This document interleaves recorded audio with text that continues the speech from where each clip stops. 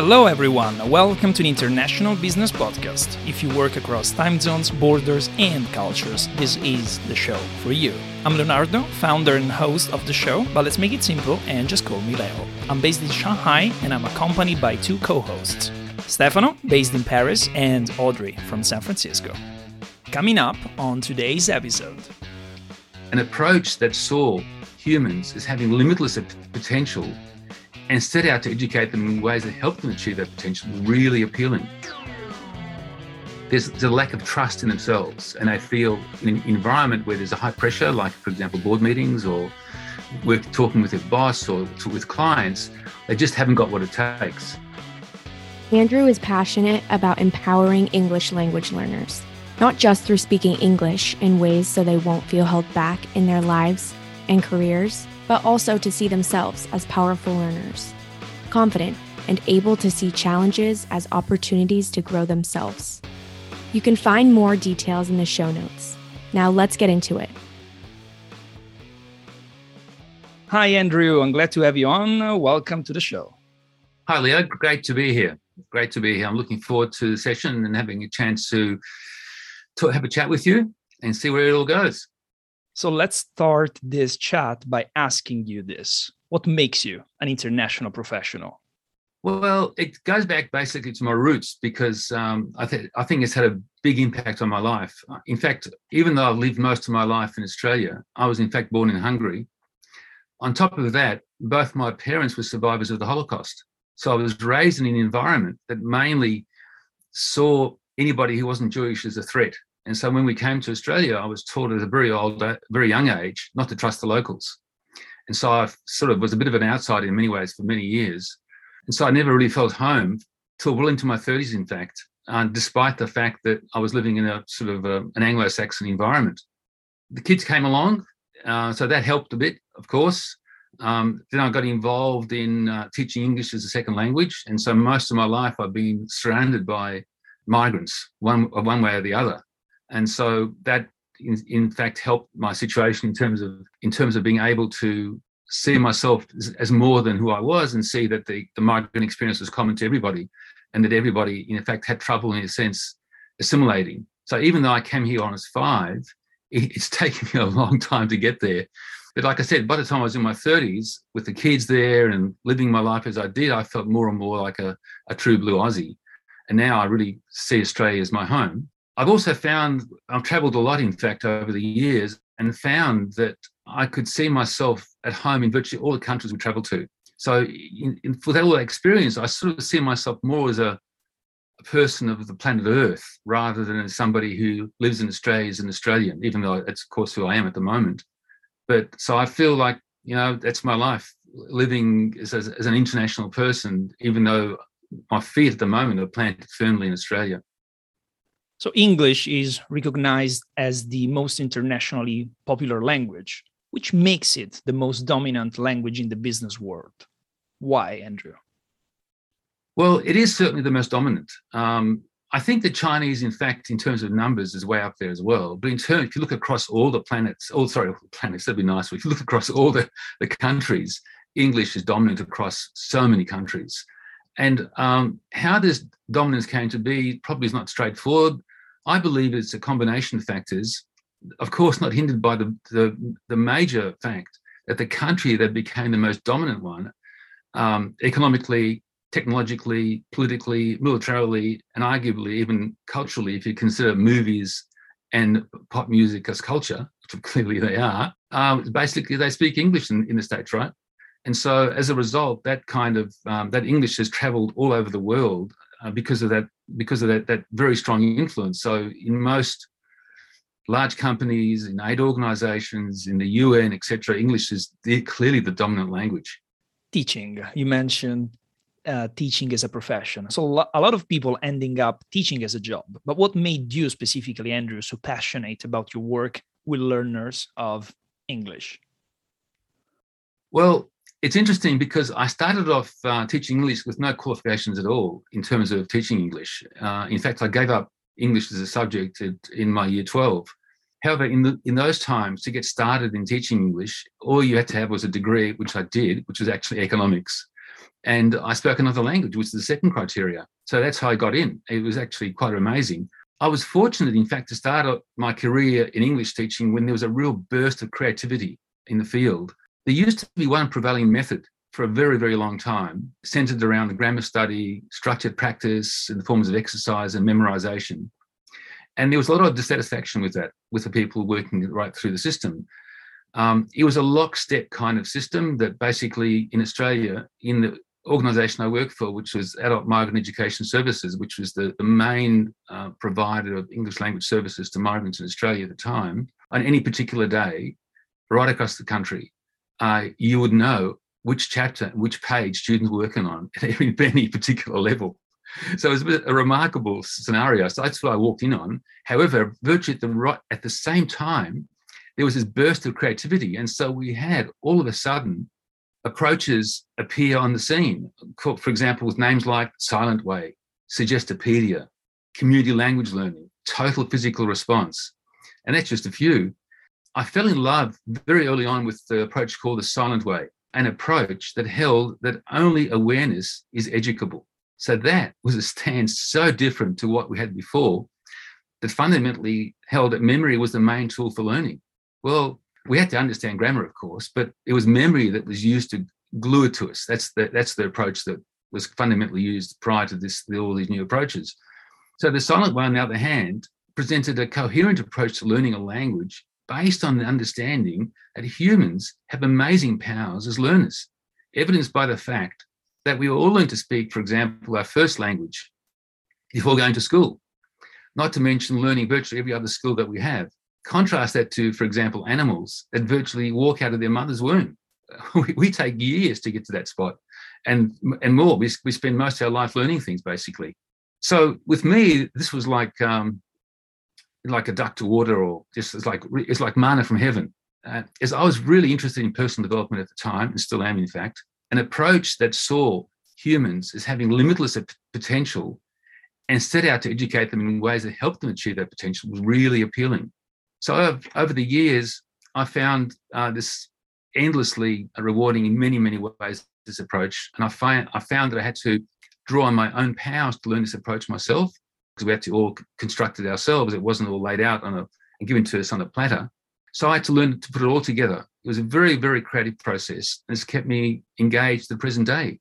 And that's what basically being so engaged and so committed to seeing an environment be built for students where they can actually thrive means that for every student, for every class, for every situation, I have to be on my balls of my feet, or have it all completely present. Otherwise, it just doesn't work. And that kind of engagement as a teacher, for me, is something that is really, it's like water. It just feeds me all the time. So whenever I go into a situation when I work with learners, or singularly or in a collective, I find that I come alive because I have to be so present to be able to actually meet them where they're at. So let's link the, let's say, business English language to a career, to how to succeed or how to further your own career. So some people become quite good speakers, but then they get stuck at levels where they feel they are still held back in their careers. Why is that, Andrew? What is the issue? There are probably three main reasons why people get stuck. The first one, at an advanced level, at these levels we're talking about, is they just don't get the importance of use and just keep thinking of improving their language in some ways that they're used to in the past. Now, if you consider, for example, learning, for example, to play basketball, another skill. So all skills rest on the same principles, exactly the same principles, right? So I'll put it in this sort of way. So if you're playing basketball and you want to get your skills better, you go and play in a basketball team. But if that basketball team plays the same team every week or every day, and they play no other team, right, your basketball skills are going to get stuck. It's really important to put yourself to play against different teams. And everybody understands that with basketball, right? With speaking, it's exactly the same. If you rely upon your improving your English by just using it in a business environment, for example, at work or wherever you're using it, you're basically playing one team, and you keep going playing that one team. And as a result, your language will get stuck. it's inevitable. It's just like the law of skills. Put it this way, you have to have a diverse range of situations where you use English, and that's something that all the people I work with, it's a fundamental reason why they got stuck. And for most of them, not all of them, because other factors as well, which I'll come to in a minute. But that's a critical thing. So people have got to get that they have to broaden their use. And once you do that, your trajectory can change, because all of a sudden you're exposing yourself to different language, different emotional inputs, different intellectual inputs, different linguistic challenges, et cetera, and then your language will deepen and widen. The second reason is that people have got to the level they're at using particular methods and particular ways of learning, and they just don't get that the higher you go in any skill, and we're talking about English, for example, the ways you learn change, in fact, and that if you keep relying on the methods you use to get to the point you're at now, it's not going to get you to the point where you want to go, because those methods were great in getting to where you are now, but they're not great, clearly, because you're stuck, in helping you move further. The third one is to do with the fact that as a seasoned speaker of a language, let's say English again, inevitably you're going to get stuck with certain ways of speaking. And so you get certain habits of how you say sounds and certain habits of your structures you're using, and these actually get embedded. And the longer you keep using these sort of ways of speaking or how you're expressing yourself, you basically goes to an unconscious level. So you're not even aware that you're, for example, missing out articles, or the sounds are off.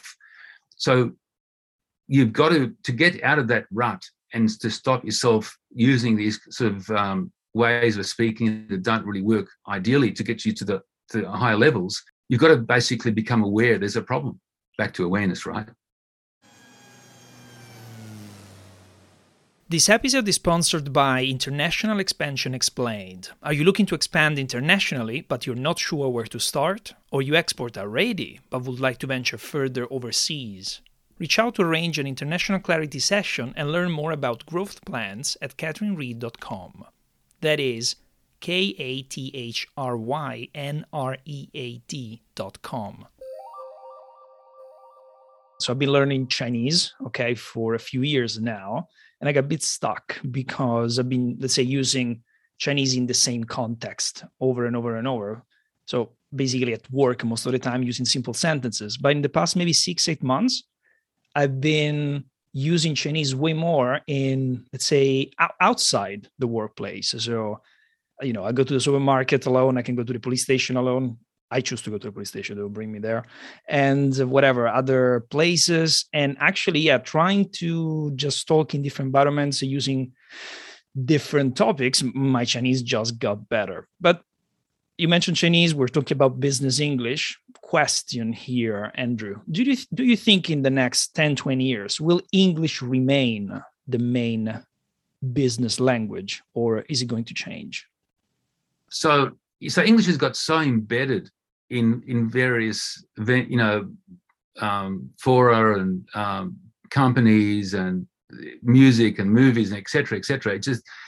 I can't see it changing in the next 10 to 15 years, wherever. I mean, politically, things can always change. And I'm not going to go and talk about politics. But, I mean, if there's a huge change as far as politics is concerned globally, there may be a shift. But it's hard to imagine English losing its ascendancy. It's hard to imagine English losing its ascendancy, really, at the moment. It's not something... I mean, who knows? But my own views, I can't see it happening. I think it's here to stay. I mean, so many people who come to Australia, and people I've talked to overseas. So English is seen as the way to improve your career, no matter where you live. Basically, I've worked with people internationally, and they tell me I'm learning English because I know I can get an advancement in my job if I learn English. And it's just the way it is. It's just so embedded. Can't imagine it shifting, Leo. Let's make this practical, Andrew. So let's take as an example a mid or senior level manager, a non-native English speaker.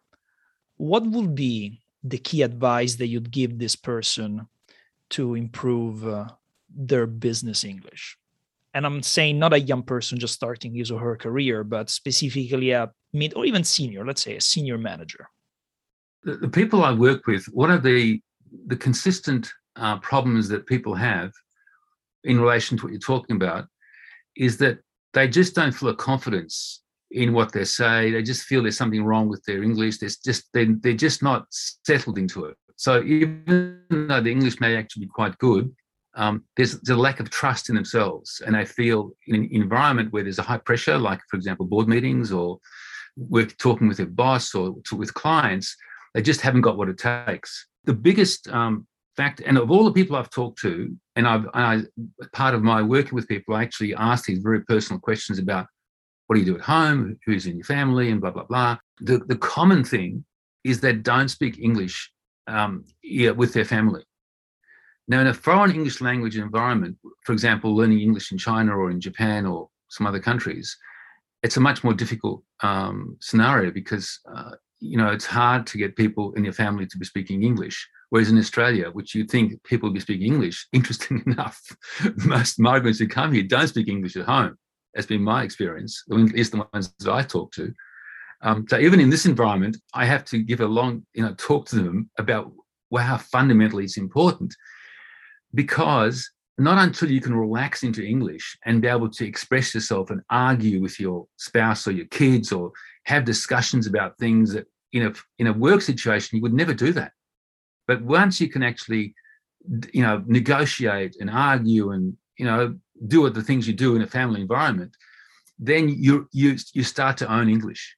And it's the sense of owning it, which is so important. And that owning it is a critical path to feeling comfortable in the work environment, because once you feel you own it and you can do all these things, then when you go to work environment, you'll be more relaxed because you've dealt with high pressure situations at home. At home can be like that, and so that's the people who've done this. They come back and tell me the same thing, that once they start speaking at home, the things start changing, and it's difficult because they're not used to it, and the kids, and there's a whole bunch of reasons for it. Now, so that's in an environment, for example, where English is the first language, like in Australia, that's more manageable. But going back to the situation where English is learned in other countries, I'll come back to this thing that I mentioned before, that the most important thing I can say is you learn not to speak in other different environments, but actually make friends with somebody who becomes a really good friend of yours and who can speak English. And now, again, not so straightforward. And it's difficult to make friends at the best of times, but it's something I can't emphasize enough as being important, because it's with a close friend you can actually start to relax and talk about all these things you wouldn't talk about with other people. And you have to get to that point in the skill. And again, back to this whole thing I've been saying, that speaking is a skill, where you can do all these things with it. And with a friend, you can.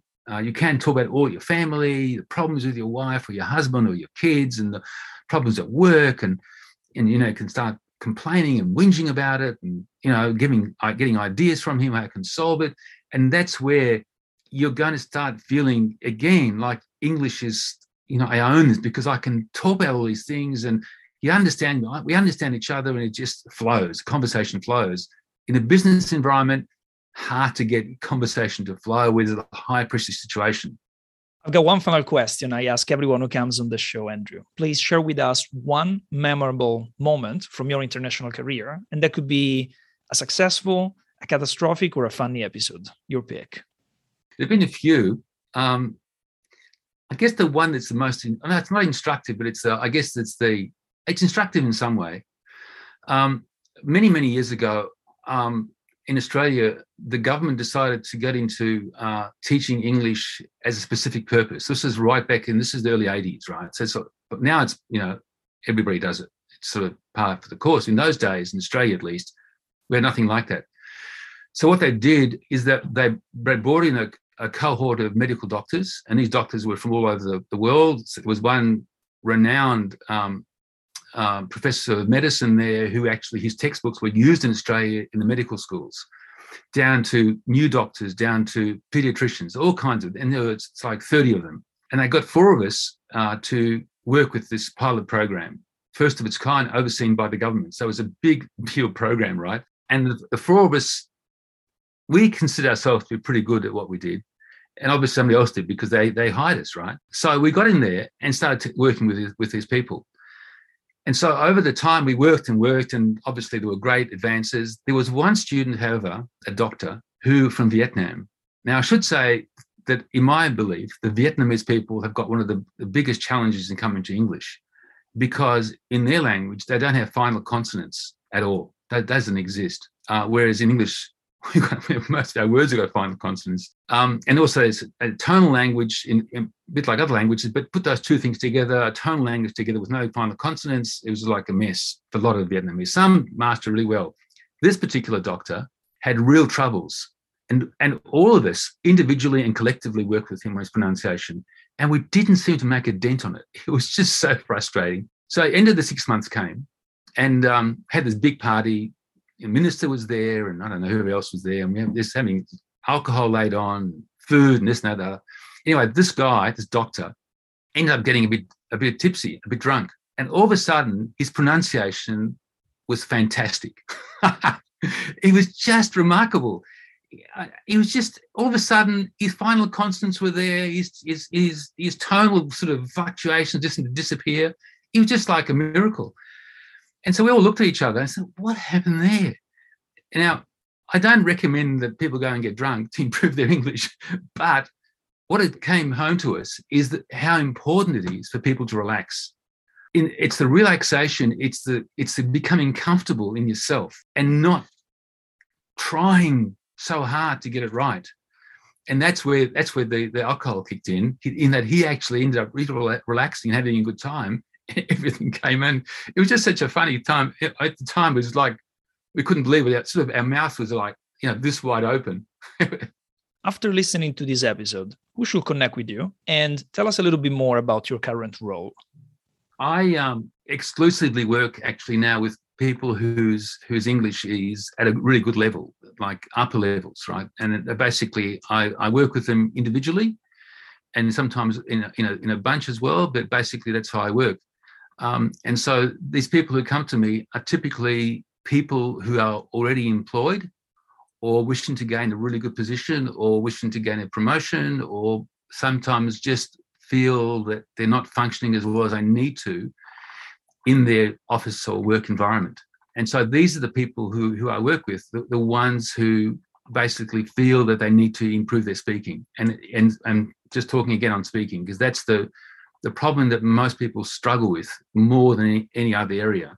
So these are the people that basically would benefit from making contact with me. The other cohort would be, for example, if a person in a company who's responsible for people who you believe could perform better with enhanced speaking skills, then they should also consider making contact with me because I'd be able to certainly give them some advice about what people would need to do in the first instance. Andrew, I want to thank you for your insights. Thank you for joining us on the International Business Podcast. Fantastic. Thanks a lot for having me, Leo. It's been a pleasure having a chat with you. You can find the podcast on all the major platforms. Make sure to subscribe. Do not miss the weekly episodes. And are you an international professional? Connect with us on LinkedIn to come on the show. For now, cheers.